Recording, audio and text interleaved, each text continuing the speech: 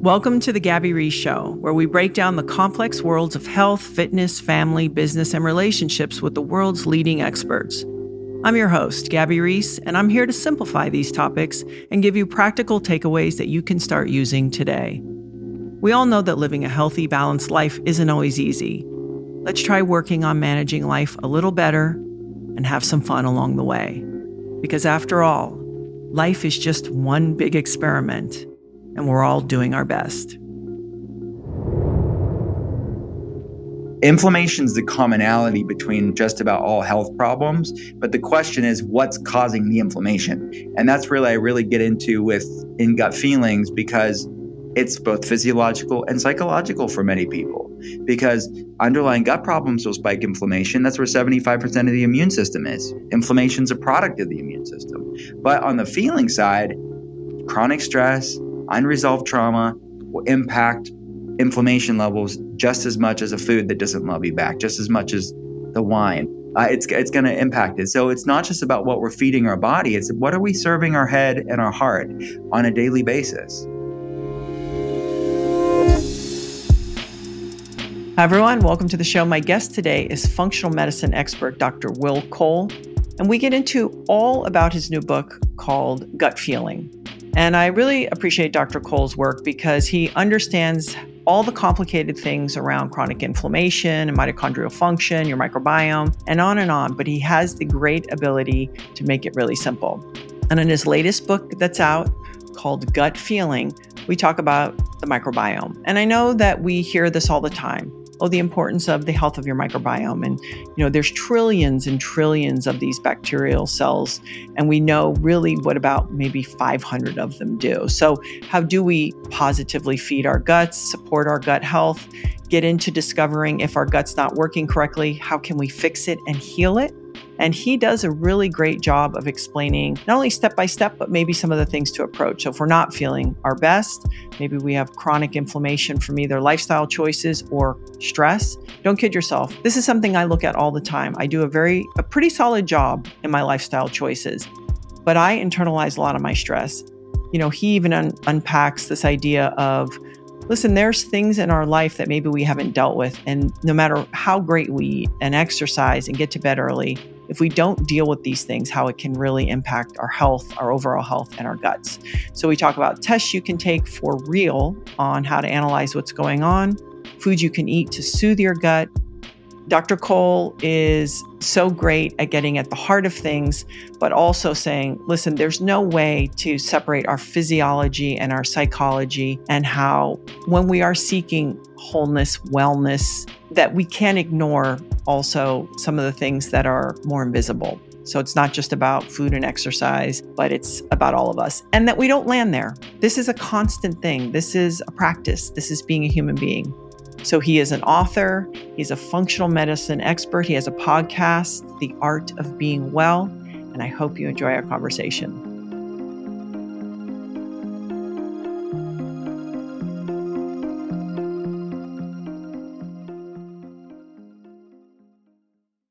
Dr. Will Cole, I thank you for coming on my podcast again. And we were just saying that you've been busy at your clinic.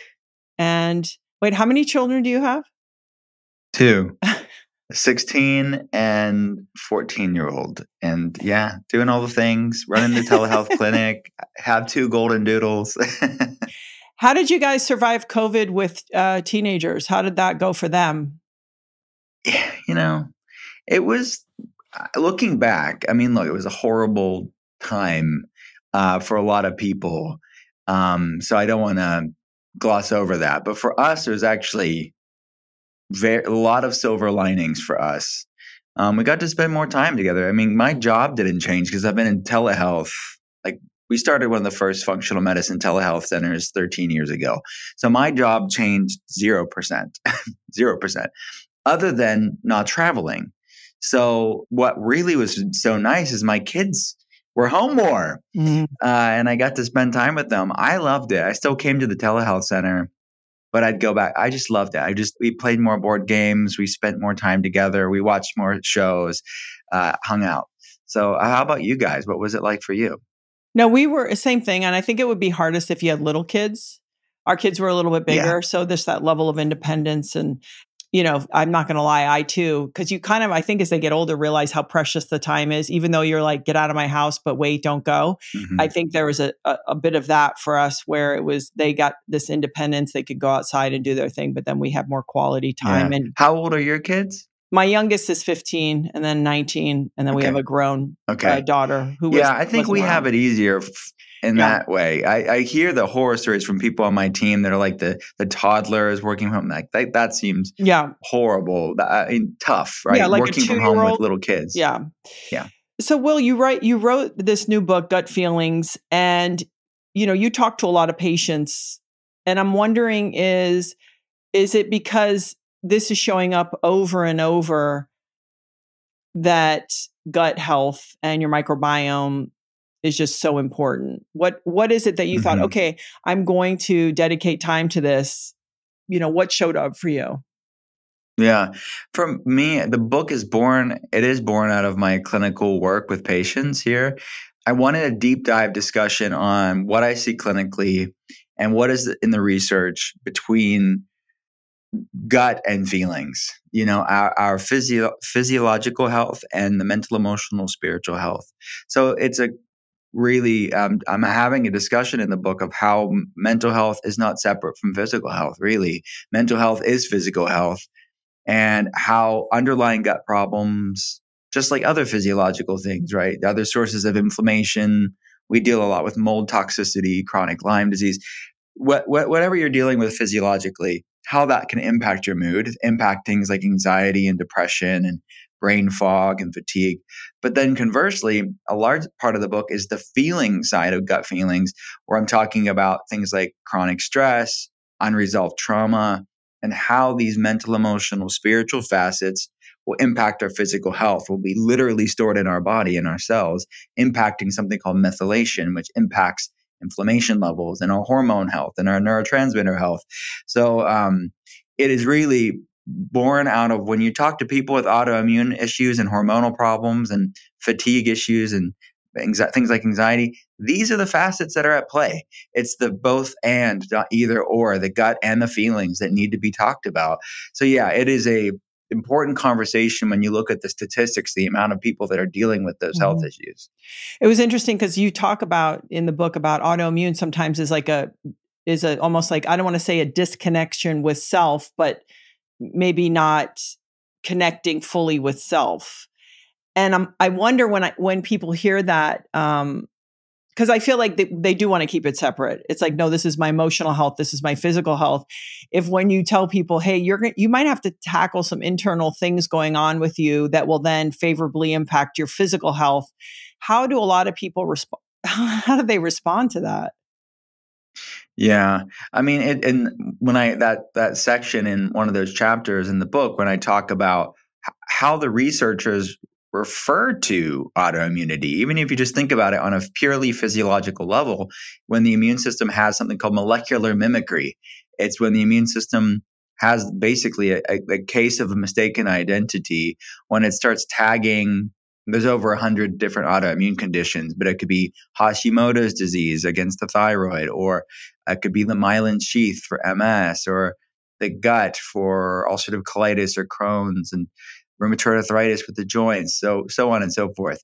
So the researchers actually have this terminology that they talk about as the immune system losing recognition of self, that molecular mimicry. And then I thought, okay, how deep is that, poignant is even that concept when you think of someone losing recognition of self? Yes, that's happening on a cellular mechanistic standpoint, but we also know from the research of shame and unresolved trauma and how there's so much of loss of recognition of self on that side of things, and how these mental, emotional things, facets for many people can be the precipice, can be at least a component to why people have these flare ups in the first place. So we have to look at the feeling side of that gut feelings duality to understand things like autoimmunity, and not just with autoimmunity, but really inflammatory problems as a whole. We should not relegate mental health and emotions and experiences and trauma and impact on our physical health, because it's really linked to just about every chronic health problem we're faced with as a society.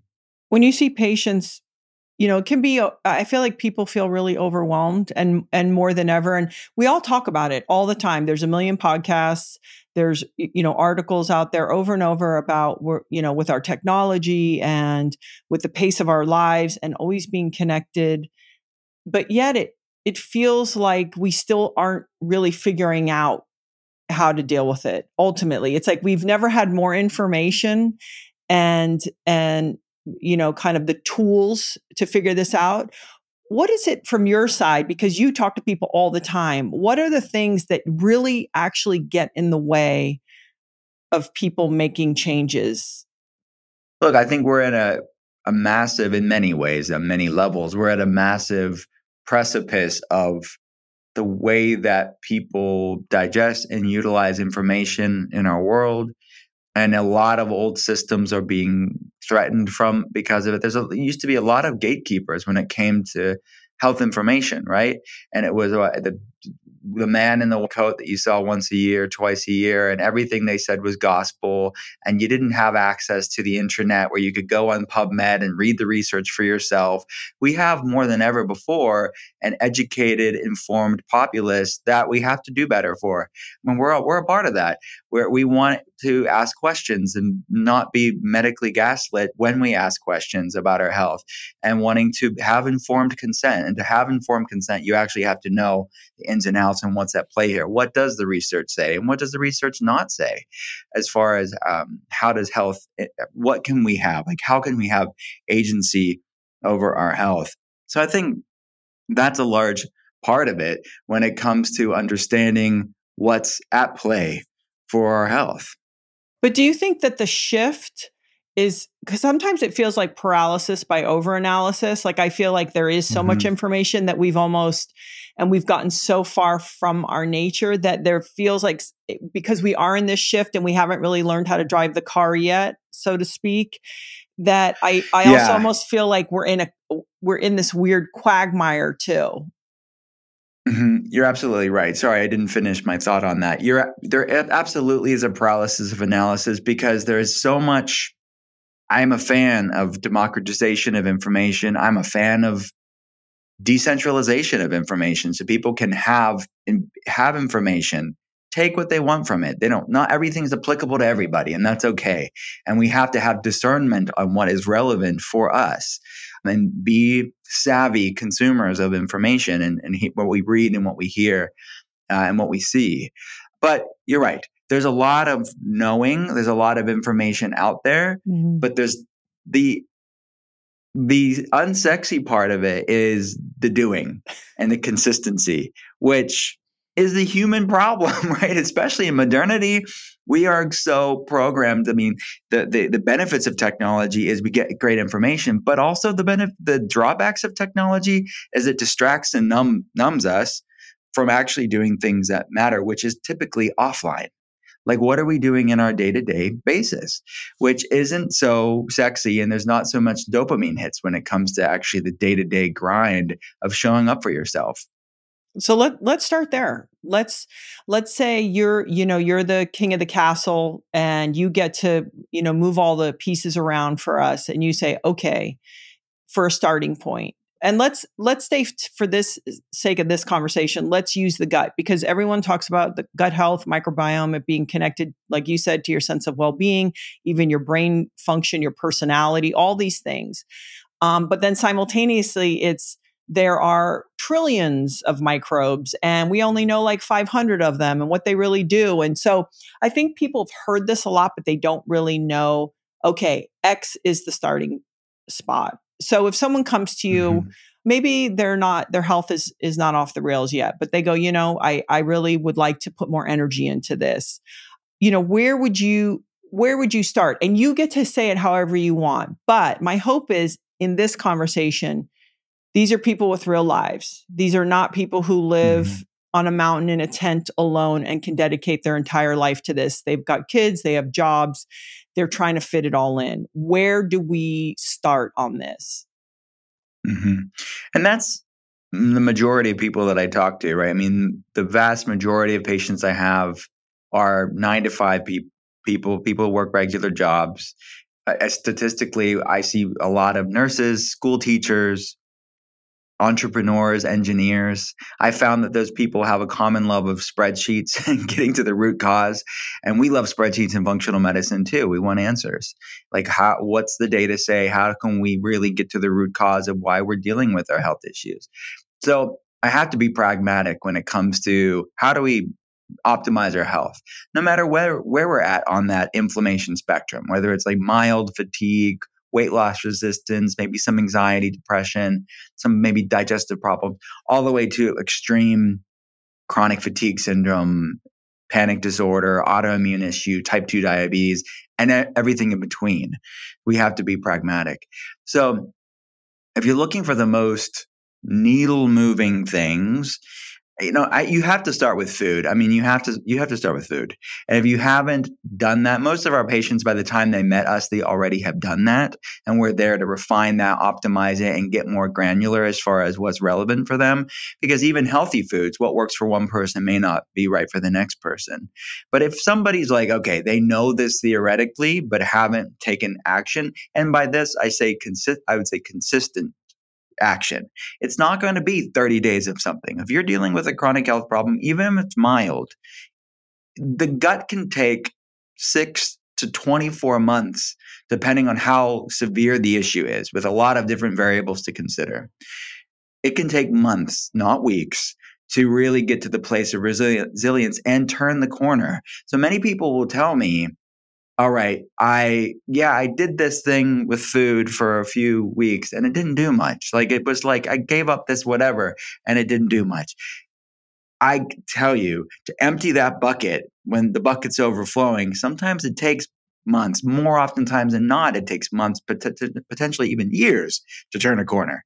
So I know that's talking in generalities, but I think we need to look at food, what I call the inflammatory core four. If people want specifics, like if they haven't looked at these foods' relationship with their body, like does this food love me back or not? Gluten-containing grains would be on that list. Not necessarily one, but it's some people's number one. And it's going to be things like wheat, rye, barley, spelt, but mainly looking at wheat. And look, it's complex. Is it the wheat or is it what we've done to it? Yeah. I think it's a bit of both. It's the overconsumption of a food. It's feasting on a famine food. It's stored well historically from an ancestral health perspective, but we've also hybridized it. We've also sprayed it with glyphosate, and we're over-consuming it and not preparing it properly as far as fermentation and sprouting it and the sort of origins of it. Number two would be industrial seed oils like vegetable oil, canola oil, soybean oil. Is it the oil or is it the overconsumption of it? I think it's more the overconsumption of it because the modern Western diet is very pro omega-6. And those ratios of those omega-6, the polyunsaturated fatty acids are really important. The ratios of omegas-3, 6, and 9 are important. The modern Western diet is very pro high omega-6, which can be pro-inflammatory. Third would be added sugar, which is kind of a no-brainer. Most people know that. But I would even look for the nicer sounding euphemisms for sugar that can be hidden. So look for the grams of added sugar. And then fourth would be conventional dairy. You can get A2 dairy, cultured, fermented dairies like yogurts or kefirs, things like that, that will break down some of the casein protein to make it more digestible. But if people looked at those, that inflammatory core four, and then the plus one would be alcohol, which gets me no friends when I say that. But the alcohol is also going to be a problem when it comes to people's chronic health problems. I did this speaking engagement once, and I was actually in Canada, and with part of like your crew with Goop, right? And I was doing this whole thing, and everyone was on board. I could see they were with me. I was like, exercise and sleep and all these things. And then right at the end, I was asked, "Hey, do you drink alcohol?" And I was like, "No, not really." And I lost them. Yeah. And I don't know what it is about alcohol because it sounds naggy. The thing is, sugar used to be the naggy, like, oh, added sugar. I feel like we're past that. And it's the alcohol is the one less, like, what are you taking from me? And I sometimes wonder what the bigger question is. I understand taking the edge off. I mean, since the beginning of time, they can make it from potatoes, from rice, from whatever. But I feel like the bigger question is, where did we get that it was like strange when you didn't drink alcohol? Mm-hmm. And Yeah. it's a big one.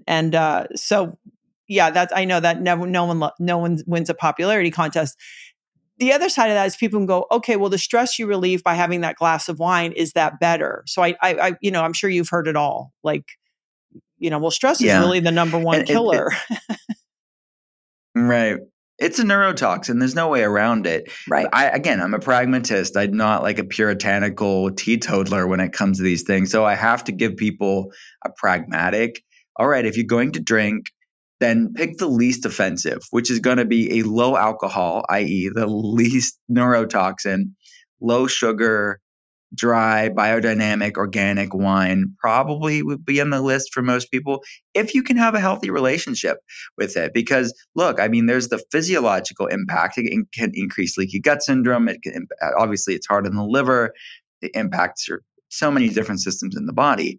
But then there's the emotional component of it where you just need it to deal with your background anxiety or these sort of unresolved things on a mental, emotional, spiritual level. Is that the best tool within your toolbox to address these issues? So I Mm-hmm. think there's a physiological and a mental, emotional, spiritual conversation that I actually had in Gut Feelings in the book around these issues, because I do see people like you're right. That's the thing where everybody that's interested in wellness, not everybody, a big percentage of it is because it is kind of glamorized even in the wellness world of like, yeah, it's the mom juice culture. It's really not healthy as good as they make it look like it, and it's an issue. And I see people that are better, they're better off because they are eating better than the average American. They're working out, they're taking care of themselves, but they can't understand why they can't get past this plateau. Mm-hmm. I can't tell you how often it is. It's really just a matter of taking alcohol out. And when you do that, you move past that plateau. You just have to ask a personal question are you okay with where you're at health wise? And if that thing is keeping you back from what you want, what do you want more?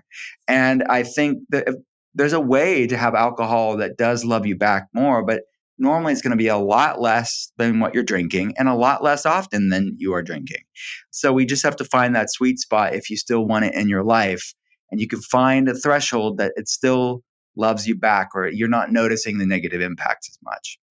There's all these, terms for things that people might have with gut health, whether it's, SIBO or, leaky gut, which you mentioned earlier, things like that. So if someone comes, so they say, okay, I'm going to commit. I'm going to really look at the nutrition. We won't even call it diet, right? We'll say what we're consuming, eating and drinking. And I think, to your point earlier, there is no way around it. There's no way to hack it. There's no way to shortcut it. It's just, you have to deal with what you're putting in your mouth, for one. So Mm-hmm. someone says, I'm on board. I'm going to figure out the best way for my personality, my lifestyle to eat the best that I can. And I'm committed. Like I'm going to make this my new practice. And they come to you, and is there a test? So blood work is, I think, always a really good thing to do. General blood work, get a look under the hood. But is there a specific test where someone goes, ma'am, I'm just not feeling good in my gut. There's something in there I know. Is there a test or tests that they can do that just will kind of get in there and get you more information? Yeah, we would run a comprehensive blood panel typically for our telehealth patients. It's based on health history, so the individual biomarkers can vary, but we want to look at the metabolism as a whole. Statistically, that's a problem for a lot of people. When you're looking at glucose in functional medicine, we want glucose to be under 90 for the optimal range. I mean, most of your listeners know this already, but the reference range on labs are largely based on a statistical bell curve average of people who go to labs. People that go to labs aren't the healthiest group of people, sadly. That's why they're going to labs. So in functional medicine, we're looking at where does the body function the best? Where does optimal reside? Where does vibrant wellness live? So if you're not there, let's get you there. What do we have to do there? We want to put the labs in context, of course, with health history and other labs. But we're looking at optimal, not average. And I think a lot of things can be hidden in the gray areas because they think, oh yeah, I go to my GP, I go to my PCP, everything looks normal, but they're not looking beyond the surface. And if you don't feel normal, but the labs are coming back normal, either they're not running the right labs or they're not interpreting the labs appropriately, or both. So we want to look at, okay, why do I feel the way that I do, and not settle for it? Like, you don't have to settle for feeling fatigued and anxious and bloated and inflamed. You don't. These are largely overcomable, healable, reversible things. So why would we want to settle for anything less? So looking at glucose under 90, that's your blood sugar. And we get very granular with patients if we need to be. Like, we will run CGM, we will have them wear CGMs and track the data and optimize nutrition based off of that if we need to, and give them guidance on it. The A1C, which is a 3-month average of your blood sugar, we want that to be under 5.5. I think everybody should be running a comprehensive metabolic panel plus an A1C, which will include these. Looking at glucose, A1C, insulin, adding insulin if it's not included, and looking at your metabolism, your liver function, looking at AST and ALT and GGT. These liver enzymes, because so many people are struggling with metabolic issues, the body's storing glucose or blood sugar as circulating fats or triglycerides and fat around the liver, or fatty liver. It can become fatty liver disease, which you'll see spiked AST and ALT and sometimes GGT. That's basic, like just looking at the metabolism. I would say a full thyroid panel, if it's relevant to the health history, is very insightful, because thyroid issues, especially amongst women, are so ubiquitous. But you cannot hang your thyroid health on a TSH alone, which is the thyroid stimulating hormone.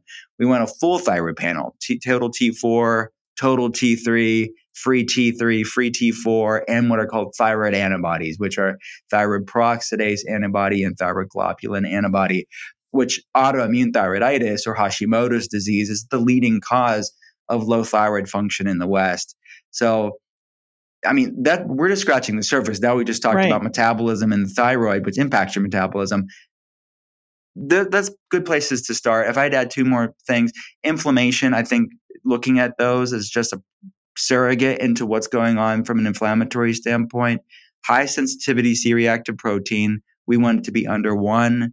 And homocysteine is another inflammatory protein. We want that under 7. Wait, what was the one about this high sensitivity protein? What does that mean? Yeah, so high sensitivity C-reactive protein is an inflammatory amino acid. We all make it. It's normal to make it, but we don't want high levels of it. So the American Heart Association, the CDC, have low, average, or high, what they call relative risks for cardiovascular events, which just means they typically run HSCRP to look at potential heart attack and stroke risk factors.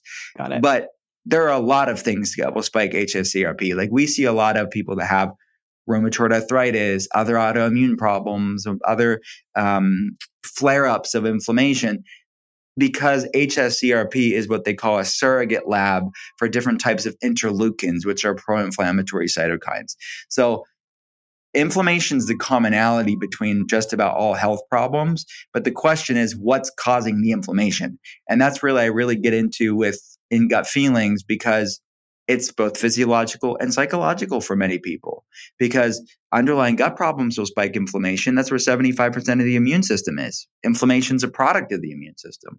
But on the feeling side, chronic stress, unresolved trauma will impact inflammation levels just as much as a food that doesn't love you back, just as much as the wine, mommy juice. It's going to impact it. So it's not just about what we're feeding our body. It's what are we serving our head and our heart on a daily basis.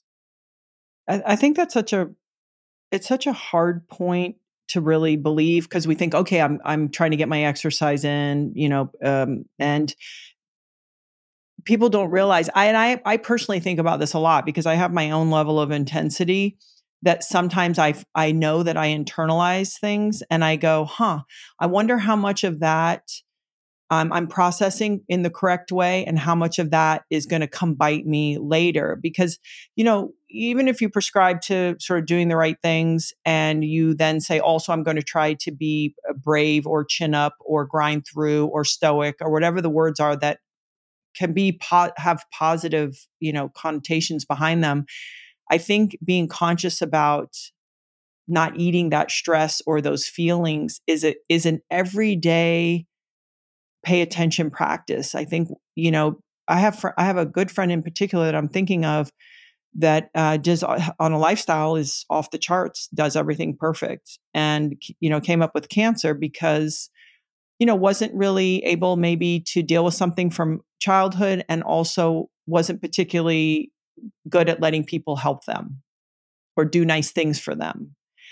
And so Mhm. I just want to maybe visit that area. So, there's meditation, there's therapy. Are there things that when you're dealing with a patient that you say, hey, would you be open to adding these things for the emotional side of your practice that you really see people do have the time and have gotten so many benefits from? Mhm. It's huge. And like when we were talking about foods earlier, right? And I was talking about people's relationship with food or relationship with alcohol. In many ways, for many people, that stuff will actually be a lot more effortless, a lot more intuitive, a lot more unimpeded whenever you deal with more of the feeling side of things. Because not that you have to have it completely resolved, entirely healed, because like life is always healing. We're all human. Healing is nonlinear too with these sort of issues. But at least starting that journey and being more conscious and having more mindful awareness around your body and body awareness and food awareness and just life presence, you will make more mindful, intuitive decisions and be more conscious about foods and drinks that love you back and those that don't love you back. So look, therapy we talk about. I mean, that the feeling side of the gut feelings paradox or the bidirectional duality there, both need to be addressed. And a lot of the book is really talking about the science-backed things that I've seen clinically really be effective to deal with what's called the neuroimmunoendocrine axis, the intersection between our nervous system, our immune system, i.e., chronic inflammation, and the endocrine system, our hormonal system. And every day there's a practice that I show people in the book to bring into their life, and they can lean into the ones that are the most resonant with them. But one of them is breath work. I think breath work we hear about it, maybe we've dabbled in it, but it's like going to the gym. And you can't really say, well, I went to the gym once and it wasn't for me. Or we didn't do anything. It's like that would be ludicrous. Nobody would say that's normal. But yet people will say that with meditation. They'll say that with breath work, and they'll act like it wasn't for them. No, what we have as a culture on an individual basis, we are a nation of poor vagal tone, weak vagal tone. That's the largest cranial nerve in the body that that impacts the gut-brain axis, the connection between the gut and the brain, and it's sort of the master regulator of our parasympathetic nervous system, our resting, digesting, hormone balance, grounded, regulated state. And we have a hyperactive, sympathetic, fight or flight, freeze, inflamed state. So yeah, we're going to suck at breath work. We're going to suck at meditation when we have a weak, flabby vagus nerve. But that's why you keep showing up and do things that don't come naturally. Make your weak parts your strong parts. And that's only going to get strong with consistency. So yeah, welcome to the club if you're not good at meditation and breath work. But that's why we need to do it. And the people that are really the most visceral against it are normally the ones that need to do it the most. Yeah, it's so true. So maybe we could just visit there for a second. I love breathing because it is something.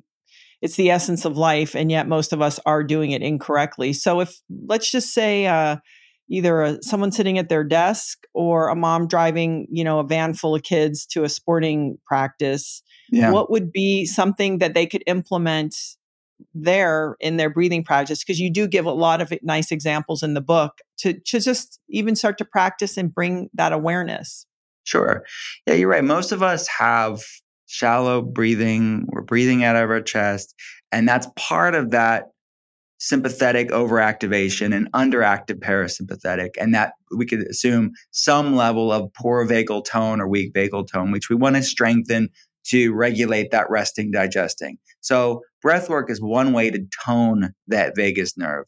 You could do something as simple as I talk about in the book, like a beginner practice is belly breathing. It's lying on your back. You can't maybe necessarily do that in the van when you're picking the kids up, but maybe you could get out on a little grassy knoll and do it there, or lay in the back of the van and watch put one of your hands on your belly and have your stomach move and breathe like babies breathe. If you've ever seen like a baby or toddler breathe, they're breathing very, very naturally with those deep belly breaths that we kind of lose over the course of our lives. So it's retraining our bodies to breathe these deeper breaths. The kind of another easy thing that you could do while you're waiting for the kids. And I have to pick up my daughter from dance, or my son from something, but she's driving now, which shout out to all the parents that have kids that are driving now. It's scary as heck, but you don't have to be an Uber driver. It's kind of nice. This like bittersweet moment. So box breathing, breathe in for 4 seconds through your nose, hold for 4 seconds, and then breathe out through your mouth. Breathe out through your nose for 4 seconds. And then repeat that. You're holding for 4, breathing in, and then breathing out, and alternating between the two. So that is box breathing. That's an easy, accessible, completely free. Do it for 5, 10, 15 minutes. Start off low and slow. Again, like you're going to the gym. You're not going to go to an advanced class if you've never worked out before. You meet your body where it's at and then be consistent with that practice, and then progress from there. The more advanced breath work, the science of breath work that I talk about in the book, is something called holotropic breath work, which is born out of psychedelic research of just how it's the opposite of breathing through your nose, which a lot of breath work practices are through the nasal breathing, but holotropic is typically done through the mouth. It's the opposite of, it's not so much a grounding experience, but it's a deeply somatic, visceral experience to elicit some of the similar mechanisms of our nervous system as psychedelics do, which a lot of people that are learning about wellness have heard about the research around psychedelics and when it relates to trauma, stored trauma in the body, different inflammatory autoimmune problems. Well, holotropic breathwork really is parallel with the psychedelic research as a way to endogenously, naturally help to metabolize stored trauma, which is pretty powerful, but we have control over it. We have control over it from the breath, because actually breathing through your nose is kind of like the brakes, slows down that holotropic experience, where breathing through your mouth can kind of be the gas, the gas pedal, kind of speed that up. So you typically would do that with a class practitioner until you can get equipped with the skill set of it, and then you could do it on your own potentially. But it's typically done in a class setting because it is so. I mean, people can have spasms of their arms. It can get kind of freaky, but it is life-changing for people that have trauma and anxiety issues and autoimmune problems. Breath work can be huge. And not just breath work, but let me open it up to like other somatic practices. I've seen it be a game changer for our telehealth patients, the ones that are consistent with it.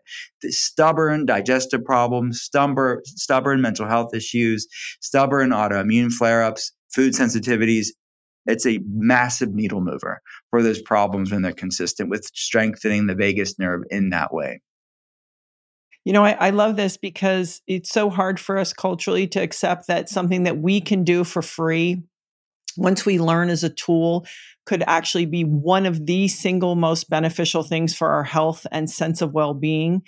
And I'm going to be honest with you. I have to remember this myself. It's sort of like if somebody has an exercise bike at their house, then all of a sudden you never use it, but you would somehow go to a spin class, right? So this idea of also doing with other people, I think makes it easier to have that consistency in your life. I utilize the people that come to my house to train, or I use Laird if he's going to go do breathing.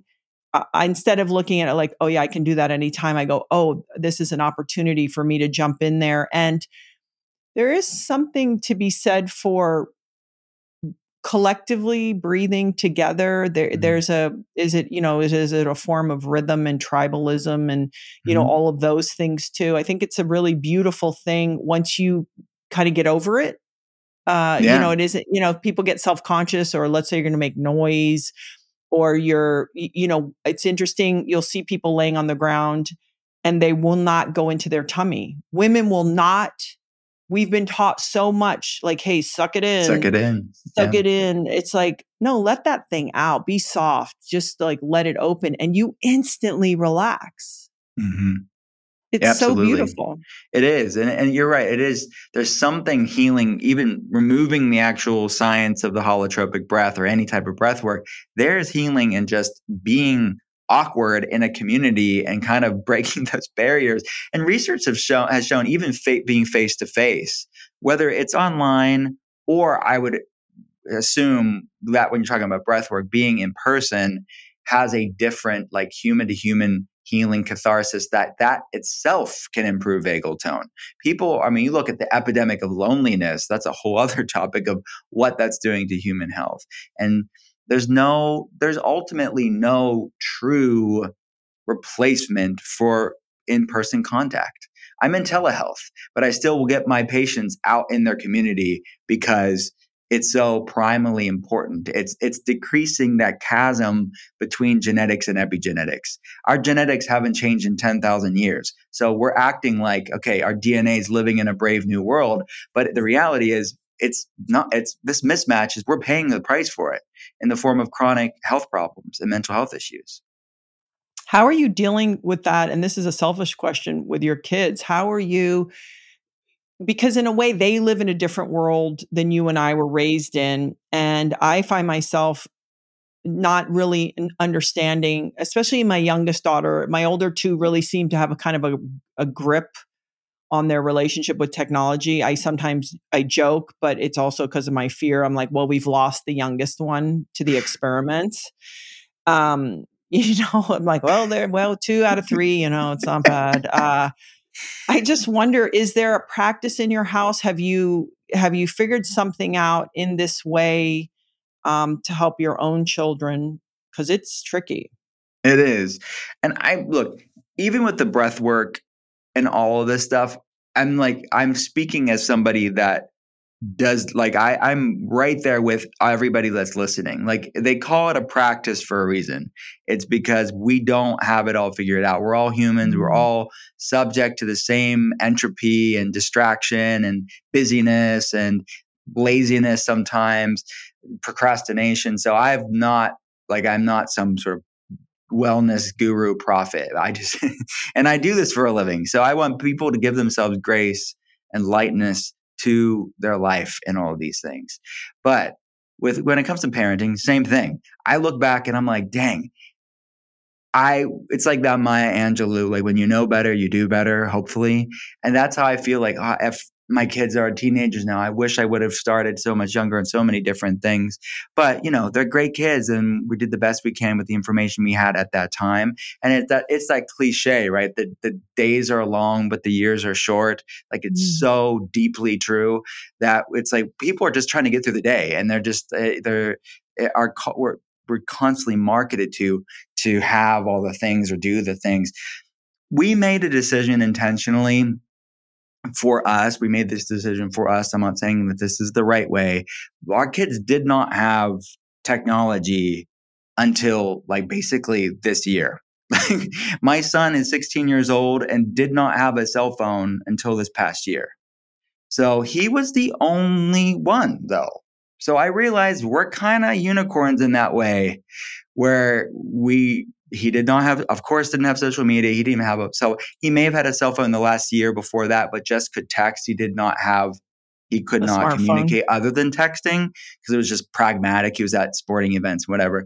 But he definitely did not have social media until this year. And then now it's just Instagram. And, but you know what? And I'm not saying this because my son's some amazing kid. He is amazing, but that's because I'm his dad and I'm saying that. But I feel like it's created a mindful awareness. So he actually came to us the other day and said, Dad, can you put on time limits on this? Because I can't stop. Once I'm in there, I'm like constantly scrolling. I just don't like the way it makes me feel. There's more mindful awareness around it. But I do feel like that for us, we started early. So that was like, he knew he kind of, in a way, grew up the way we grew up, where he's like, Yeah. this wasn't like always a part of his life. He had TV, he had Netflix, he had a computer. So it's not like he was like Amish, but he definitely wasn't Wall-E like on that Pixar film, like staring at a screen all day long, where, that's what it is for his generation. My daughter, same thing. Like, she's not on social media. She's 14 years old. She has a cell phone to text. That's it. She's at dance class. She needs us to pick her up. That's what we use it for.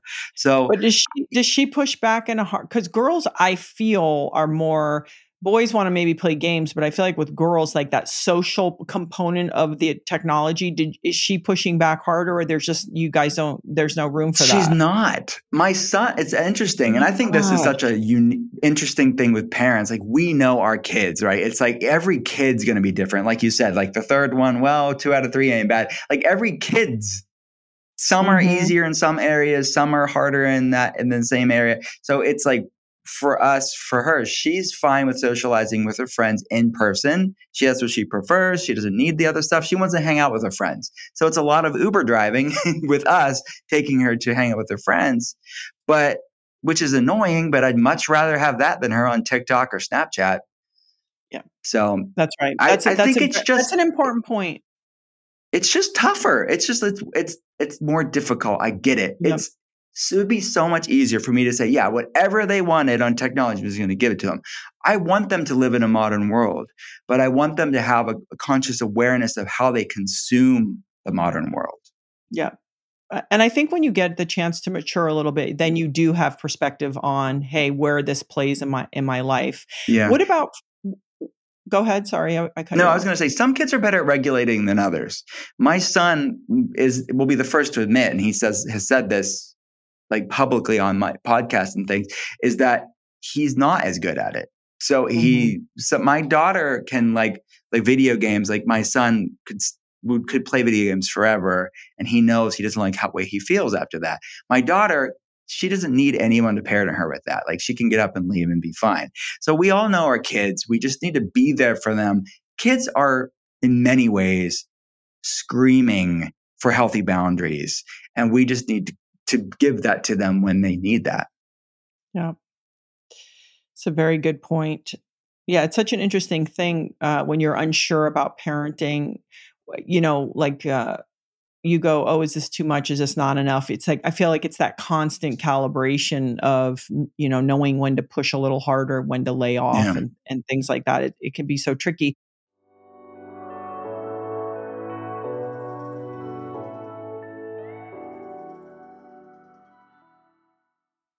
This podcast is brought to you by Ritual. I personally have been taking their Essential for Women 18 plus multivitamin since the pandemic began. I was just looking for a really great multivitamin, and I love the fact that it has high quality, traceable key ingredients in clean, bioavailable forms.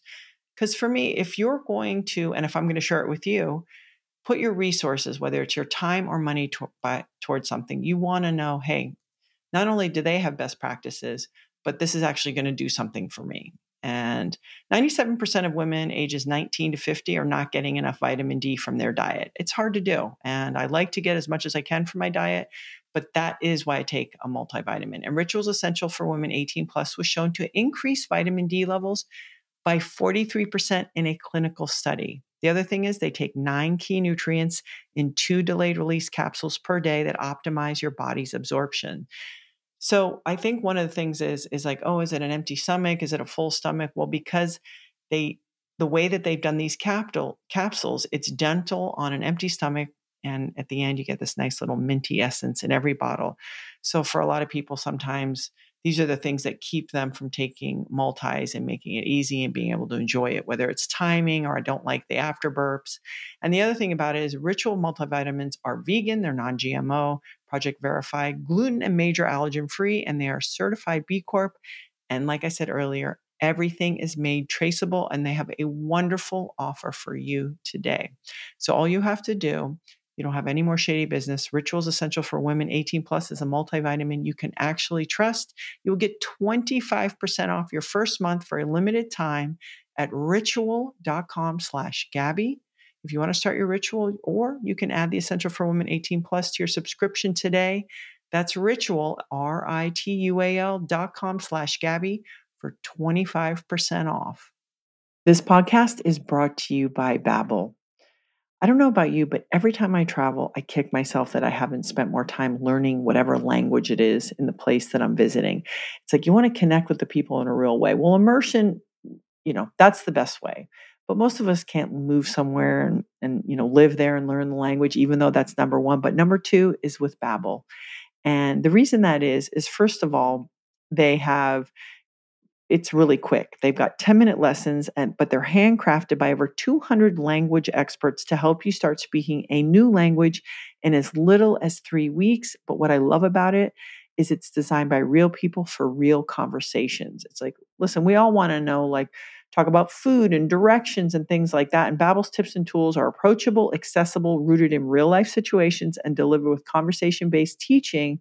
So you're ready to practice what you've learned in the real world. And that's the other thing I love, is just combining that, because you think, okay, maybe using a trip that you have planned or getting together with family somewhere, using that as your motivation to get going. And you don't have to pay hundreds of dollars for private tutors or waste hours on apps that maybe don't really even help you, speak a new language. In fact, studies show, there was one study, they did studies at Yale, Michigan State, that Babbel is better. One study found that using Babbel for 15 hours, that's nothing, is equivalent to a full semester at college. They've got over 16 million subscribers sold. Plus, all of Babbel's 14 award-winning language courses are backed by their 20-day money-back guarantee. So here's the incredible offer. For a special limited time deal for our listeners right now, you can get 50% off a one-time payment for a lifetime Babbel subscription, but only for my listeners at babbel.com/Gabby. So to get 50% off at babbel.com/Gabby, that's Babbel, BABBEL.com/Gabby. Some rules and restrictions may apply.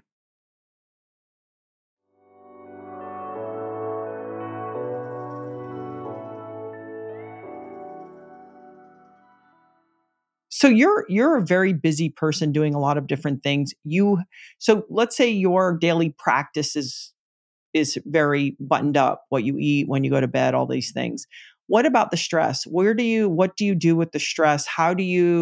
Is it the meditation? Is it the breathing? Does it ever get to you? How do you manage that stress of, okay, 9,000 things and I'm still got 4,000 when I go to bed? Like, how do you deal with it? Yeah. I think it is just, for me, it is these practices that I'm still need to be better at, and showing up and not being perfect and being okay with not being perfect. I think that ultimately, and that's a big part of gut feelings, is infusing grace into wellness practices, is that you don't have to be an aficionado, a pro at all this stuff. Just stay consistent with the things that are needle movers, and do it from a sense of self-respect and nourishment and wanting to give your body things that love it back. That is how I operate my life for the most part. And I don't stress. I think it's a lot of, when I practice these tools that I talk about in the book, there is this base of grace around my day. So it's like relatively, but not absolutely. It's relatively like, oh, I have these things that I have to do. I didn't get it done. But so it's a relative, it's on my mind. It's a relative, I don't even call it stressor or something to deal with, but it's not going to rock my world. I think when you practice these practices like mindfulness, like breath work, like somatic practices, like eating foods that love you back, there is a resilience and there's a perspective on what truly matters too. So I think that, again, I'm not a guru, but it's just a matter of, I just have seen the benefits of these practices that I see work in my patients' lives, and I see, and I talk about in the book. So a practical thing for me is being in nature as much as possible, which I know you know about too. Do whatever you can, whatever you have access to, like find green space if you're in an urban area. Like, I live in the country, in the woods, and it's like the most healing thing ever for me. So I couldn't imagine if I was living in such a frenetic busyness all the time. And after I had a busy day at work, it's very healing for me to come home. And I know not everybody has that, but it is something for me very practical that's just very grounding for me. What's the latest thing that you've either added into your practice or removed that was, a challenge for you? Um, what I added recently, I mean, I think the breath work, I've been more consistent with it over the Mm, past 2 years of researching the book. I've implemented it in patients' lives, but I've not done it in myself so consistently.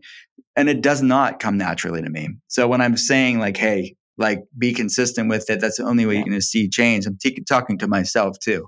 Um, and yeah, that's the biggest change. And really what it was is my research of this book of just seeing, wow, this really this has so much compelling research around it. And then seeing enough patients over the years, see it be such a game changer in their life that I'm like, oh, I want to see what this can do for me too. It is a great tool to release a lot of stored stress because our body is a cellular library, and our experiences throughout the day, our thoughts, whether to other people or to ourselves, our emotions, past traumas, are living in themselves. They're the books that fill up that library. So when people, like you said, there's so much like spiritual components of this too. When you think of prana and the ancient Eastern, that's breath, that's the energy, life force. You think of in the Bible, in the Old Testament, Ruach HaKodesh was the breath. The Holy Spirit is the holy breath. Ruach is translated as breath. So there's a lot of ancient origins of that somehow the gut and the vagus nerve, they didn't have the randomized control trials, but somehow our ancestors knew that the gut was the seat of the soul and the breath was connected to life. And then now we know the vagus nerve is connected to all of these things. Science is catching up with antiquity, that we can really get back to our birthright of a regulated nervous system, a regulated neuroimmunoendocrine system, to have not only balanced nervous system, but balanced hormones and calmed inflammation levels. So your book has, and I was actually surprised in Gut Feelings, so many beautiful recipes. That was a big move. I mean, Yeah. beautiful. The Thank pictures are you. beautiful. It's very thoughtful. So this book has also a different level of support where it's like, hey, I'm going to talk about these things and this food, and then Mhm. we can do this together. Which brings me to the grocery store. If someone is they go, okay, I'm not going to go to the store hungry. We all know that secret. Okay. I never buy more peanut butter or chocolate than when I go to the market when I'm hungry. It's just the way it is. So someone's going fed. We're going to, nothing in boxes and bags. But do you have any other, secrets to somebody if they sort of are on this quest to, heal or maximize their gut health? Yeah. Well, one of the major things that I talk about in gut feelings is it's a born out of something that I use clinically for many patients, and it's something called a GAPS protocol. GAPS is an acronym, GAPS. It stands for gut and psychology syndrome or gut and physiology syndrome. So we use it for different gut brain axis issues and gut inflammatory, different autoimmune problems. So it's very, very effective therapeutically over months, not days. So it is a way to show up for yourself and nourish that gut brain, that neuroimmunoendocrine axis, and your gut health as a whole. So I put soups and stews recipes in the book. I think it's one of the easiest ways to calm a dysregulated gut health, a irritated, inflammatory, sensitive gut, bloated gut, IBS ridden gut. This is it's a very effective tool because it's nothing new. I mean, again, going back to science catching up with antiquity, this is very known and used for thousands of years in Ayurvedic medicine and traditional Chinese medicine and many other cultures around the world. But it's just almost in a way pre-digesting the food. So instead of lots of raw foods, lots of harder to digest foods, we are cooking it down. I even have some patients puree the vegetables, really cook it down. The meat is very soft, easy to digest protein. And you could do vegetarian, you could do vegan options too. And I have many recipes of those in the book too, to ground and nourish a upset gut. And it's very economical too and affordable because you can put lots of things that maybe are going bad produce wise, put it in the soup. You can batch make it and have it throughout the week. So I think that that's something to think about, because many people that are trying to go to they're more interested in wellness. They're maybe having lots and lots of salads, like big bowls of salads, which can be hard to digest. I'm not against salads at all if it's working for you. But I have many patients that even steam salads at the beginning. So not having so many raw things. And then over time, you can build up your raw stuff fine. But you have to meet your gut where it's at. So having more cooked soups and stews, steamed salads, cooked vegetables, and over time, you can shift that pie chart to more raw, less cooked if you want to. But some people stay indefinitely with more cooked vegetables and just do better there. Yeah, I think it's very true. When I either have been traveling or I just, you get off the rails a little bit, the broths and the soups really kind of glide you back into this better lane of not only feeling better, but just giving yourself a break. I feel like they give your system this break that is really nurturing. It is. Supplements, prebiotics, probiotics. I mean, again, all of this, it's like 90 million, 18 billion. It's like, it gets very confusing. Are there supplements themselves that you think they show up, and is it sort of something that creates an anti-inflammatory response in the body? Are there supplements that you typically like across the board? And I know not everything is for everyone, but yeah, right, yeah. Well, food is first, right? It's like you can't supplement your way out of a poor diet. So start with food, because look, the foods can provide your body the prebiotics and the fiber to make be food for the microbiome, to then support bacterial diversity and produce these short chain fatty acids that we want for our immune system in our brain. But certainly the additional things that are food technically, but you're not chewing them. If you're talking about gut, brain, gut, microbiome mood axis specifically, I think psyllium husk or inulin fiber, some sort of prebiotic fiber, is a great, low-cost, accessible way to increase the fiber you're consuming. Start off low and slow, certainly, if you're new to this. More isn't always better. But most people aren't getting enough fiber from the foods they're having, especially if you have a unhealthy gut. You have to find the right fiber that works for you. Some fiber can make bloating worse. We deal a lot with SIBO cases, small intestinal bacterial overgrowth. So a lot of these fermentable fibers can be problematic. But psyllium husk, I actually see work really well for a lot of people. And you add a tablespoon or so in water, it kind of congeals in sort of this viscous liquid, and you can drink it. It doesn't taste like much. It's fine. It adds bulk to the stool. So if someone's prone to constipation, it can help constipation, but more can actually add too much bulk and make it worse. So start off low and slow. Yeah. Yeah. So psyllium husk, I think probiotics can be beneficial. So different strains of lactobacillus, bifidobacterium. I love spore-based biotics. I think those spore-based probiotics can be great. I think, yeah, I'll think of a postbiotic. Postbiotics, we put in many patient protocols butyrate, because we'll see oftentimes low levels of butyrate, which is needed for digestive health, gut health. It's needed for brain health. Now you can get that from fiber. The more you're producing short chain fatty acids, the more you're producing bacterial diversity, you can get that from just eating more diverse sources of fiber from plant foods, as well as if you're supplementing with something like psyllium husk, you can over time produce butyrate. But therapeutic levels of butyrate can be a tool within the toolbox while you're working on healing your gut. So I see it as a seasonal, temporal time for a gut healing protocol. And there's a compound called urolithin A, which I think the research around that's very compelling. It's another postbiotic that we some of us can make it when we have copious amounts of pomegranate seeds, which, I mean, have at it. But some of us don't have the right bacteria in our gut to produce urolithin A. So I've been supplementing and experimenting with different postbiotics like urolithin A to help my immune system, my mitochondrial health, something called mitophagy, which is basically mitochondrial renewal or mitochondrial autophagy. So those are some things that come to mind as far as gut health, but food is first.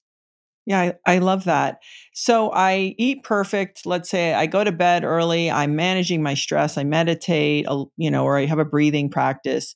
So there's absolutely no reason, because I'm super busy, I don't need to exercise. Or does exercise, taking a walk, a little time under tension, how does just moving your body impact your gut?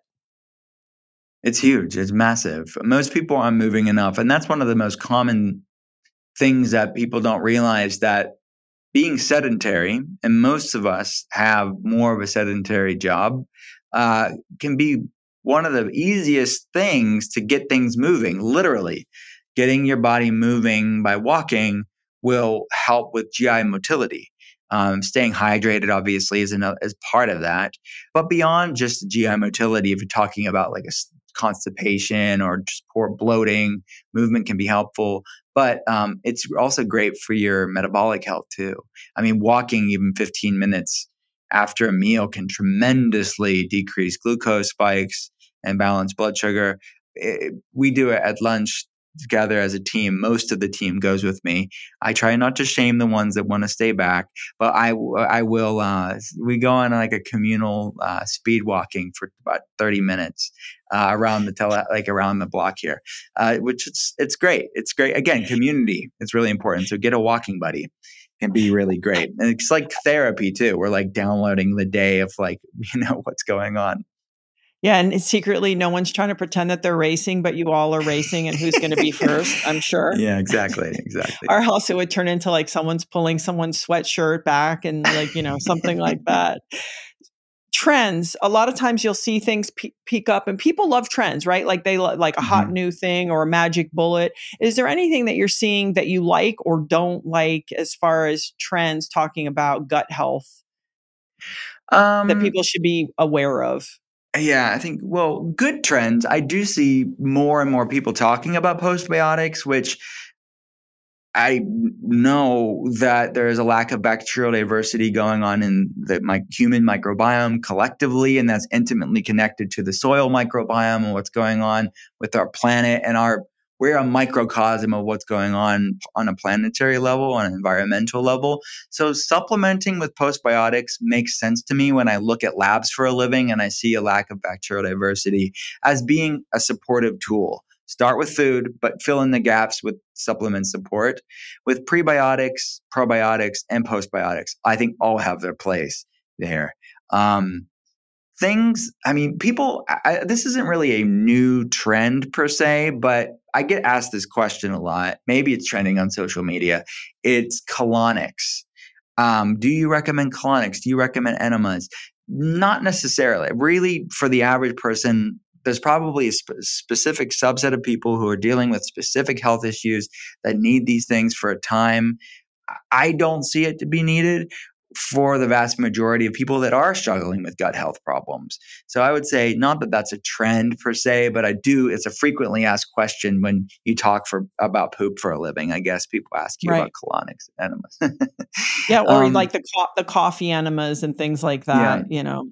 Eh, Yeah. And What look, about I've had some patients that tell me, oh, this is a tool within my toolbox. I've done the coffee enema. They've learned about it. They've researched about it and they like it. So I'm not saying there's not a place for it, but I don't see it being like, this is the number one thing people should be doing for their gut health. I just don't, I think it could be, I don't think people need to run and get a coffee and put it right. in an enema bag. I was reading something which brings me to anything new and exciting that, do you see something in research that's really making you excited? I was reading something from a woman, Dr. Hazan, on fecal implants and sort of some really Mhm. I had a friend actually use it for a son who was autistic, who had a pretty intense sissing, which for people who don't know what that is, it's almost like your hands start moving. And I want to explain it as like a physical frustration. And he had a lot of success through the fecal implants, but now they're saying possibly for microbiome and gut health. Mhm. There's some trends there that are pretty interesting. I was just curious if there's something you see on the horizon or that you've come in contact with that you think, wow, this might really turn into something or is pretty interesting. I've been following the research and writing about fecal transplants for a lot of years now, and seen it over the years work well for many people. It's not a magic cure-all for everybody. There's a lot of variables to consider.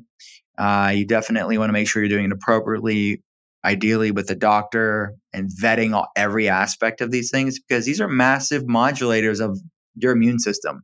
And I've seen some cases, albeit rare, really get worse from fecal transplants. Mm. So it doesn't come without its set of potential side effects, because it could cause flare ups, because you don't know how you're really, like you said, there's trillions of bacteria. We understand a very small percentage of them. And you're going and putting in all of these variables in an immune system that's already tempestuous. So, but this is Mm. for desperate people. Yeah. These are typically for people that have exhausted all options. Most of them are a lot better off than they would be, but they're not where they need to be, and they're looking for the next level. So I think it has its place, and I'm so happy and excited that the research, some researchers are really looking at this and how it can be helpful for different neurological issues, different autoimmune issues, and specific autoimmune digestive problems. Classically, it's only been officially used in the conventional world in many spaces for acute C. difficile gastrointestinal infections. But now it's been looked at with Crohn's, ulcerative colitis, MS, autism spectrum issues. So I am hopeful, and I have seen it be a very effective needle mover for some people. Yeah. And for anyone listening, it is, as right now at least, it is pretty expensive. So I just, want to bring that up. Yeah, and then I know some people that look at YouTube videos and they put poop in a blender and get an enema bag and do it themselves. Like, this is real, guys. This happens. This new telehealth patients are like, yeah, I tried it once. The things that people try, DIY poop transplants, I don't recommend that. And whose poop are you transplanting? Yeah, I know. It's so funny that this is the part. My clinic manager was talking about it the other day, because she was talking about such and such case, and she was like, well, who would we get for this such a? But my grandma is going to be turning 100 this year. I'm thinking we need to get Phyllis's poop, because my grandma lived 100 years and she's on no medications and doing fine. So we need to find these centenarians that are I think that there's something to that. Wait, is she really on no meds at all? Yeah, she's on a thyroid replacement hormone. Yeah, Amazing. How did you yeah, they usually wanna get you on the meds pretty quick, like, "Oh, your cholesterol is high. Oh, this is happening. Let's just slap you on." What, yeah. Phyllis just put her foot down and said no? I guess so. I guess Phyllis, I'm assuming she probably was pushed at some point. But yeah, she's just a stubborn old lady and probably worked to her benefit. We love Well, Phyllis. unbelievable. Well, Dr. Cole, you've done so much research, and if somebody was listening to this, and I wanna say this, your book does a very beautiful job about it's not only about bringing awareness to that connection of one's feelings and past life experience and lifestyle, stress management, all these things connected to gut health, and giving a very sort of achievable, simple description of gut health. But if somebody was like, hey, I really want to geek out on some very heady books, what books do you like that, most people probably couldn't get through that would give Hmm. you a deeper dive into gut health? Yeah. Um, let's think about this. I think that honestly, where I would go is to PubMed. I would really look at the journals themselves. If people are really interested in the research, look at the journals that are out there, the Mm. gastrointestinal journals out there, the microbiologist journals out there. The American Journal of Clinical Nutrition. There's so much exciting research out there, and you can search by search word. You can look for things that you're interested in. So if you're interested in microbiome, search microbiome. If you're interested in fecal microbiota transplants, FMTs, search that. And Mm-hmm. that's what I love about the time that we live in, where you have this democratization, this decentralization of health information, where it's not like, well, I read the clickbait headlines on the news of the ones that they want to cover, which is interesting too, right? I do the same thing. But can we go and look at all the things that don't make the headlines, or maybe do make the headlines, but we can look at the context behind it?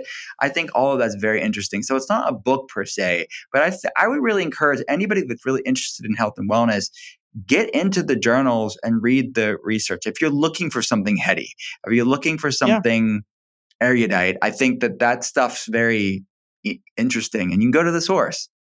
Yeah. And finally, if a lot of people don't feel good, right? They're tired. They're not fired up about life. They just think that that's, oh, I'm gassy. For them, a lot of us have accepted it's just a part of life. Can you remind us that even if you're feeling pretty badly and you think it's dire, that sometimes the distance between there and feeling a whole lot better and healing and being healthier is maybe a shorter path than people realize? It truly is. I mean, I see people in all different, you know, everything from mild symptoms of looking to optimize to extreme symptoms. The body, I've seen every variable you can think of for the past 13 years, like thousands of patients a year that we manage as a clinic. So I've seen just about every socioeconomic, every excuse under the sun. I have seen it. I have heard it.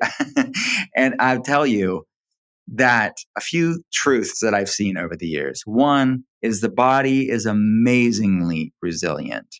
And number two, you don't have to have it all figured out to start moving the needle in the positive direction. So don't get caught up in that paralysis of analysis that we talked about.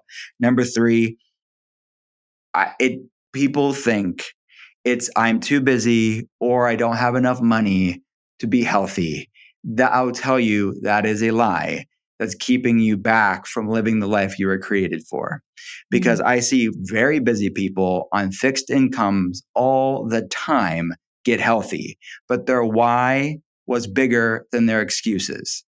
And that's tough love, but it's the truth. That's the scapegoat that our culture tells us. And then we love it because it resonates with our own scapegoating of saying, well, it's not for me. It's for the one percenters. It's for the whatever, the blonde famous people, but not for me.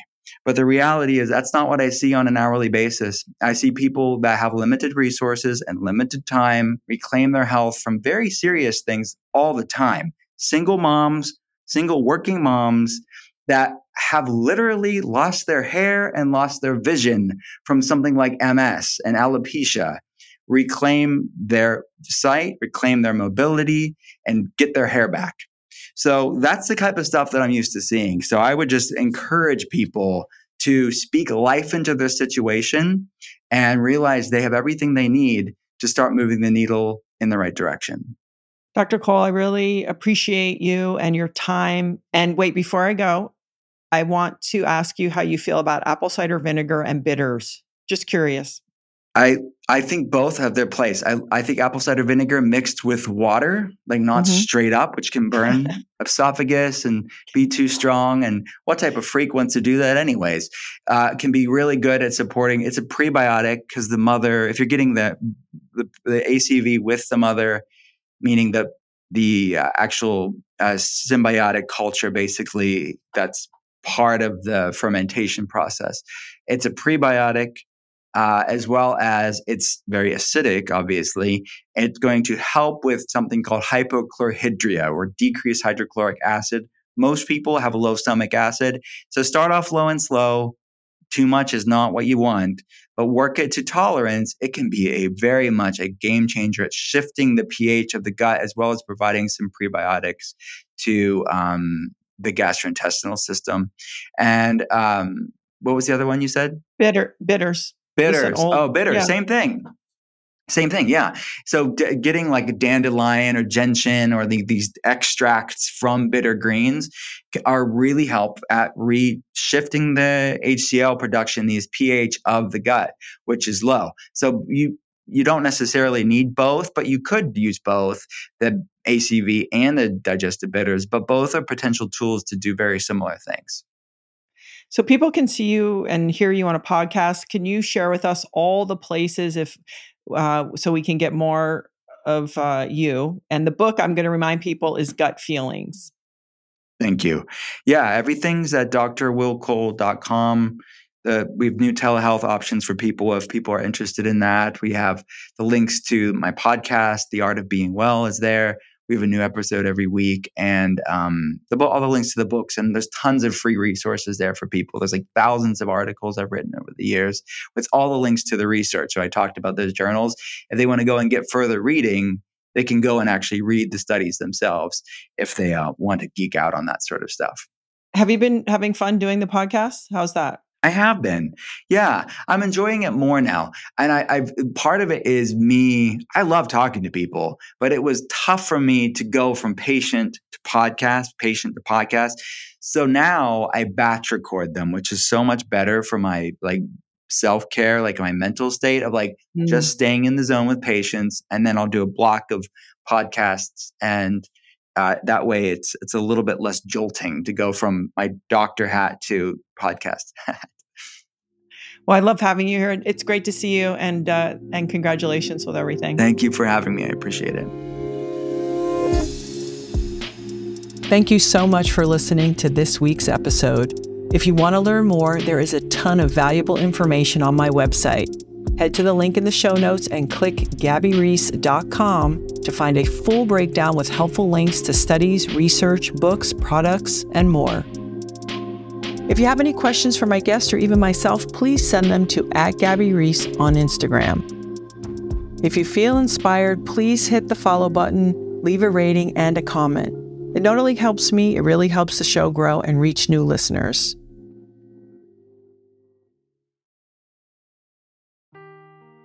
Seeking the truth never gets old. Introducing June's Journey, the free-to-play mobile game that will immerse you in a thrilling murder mystery.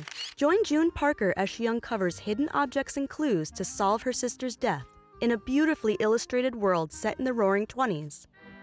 With new chapters added every week, the excitement never ends. Download June's Journey now on your Android or iOS device, or play on PC through Facebook Games.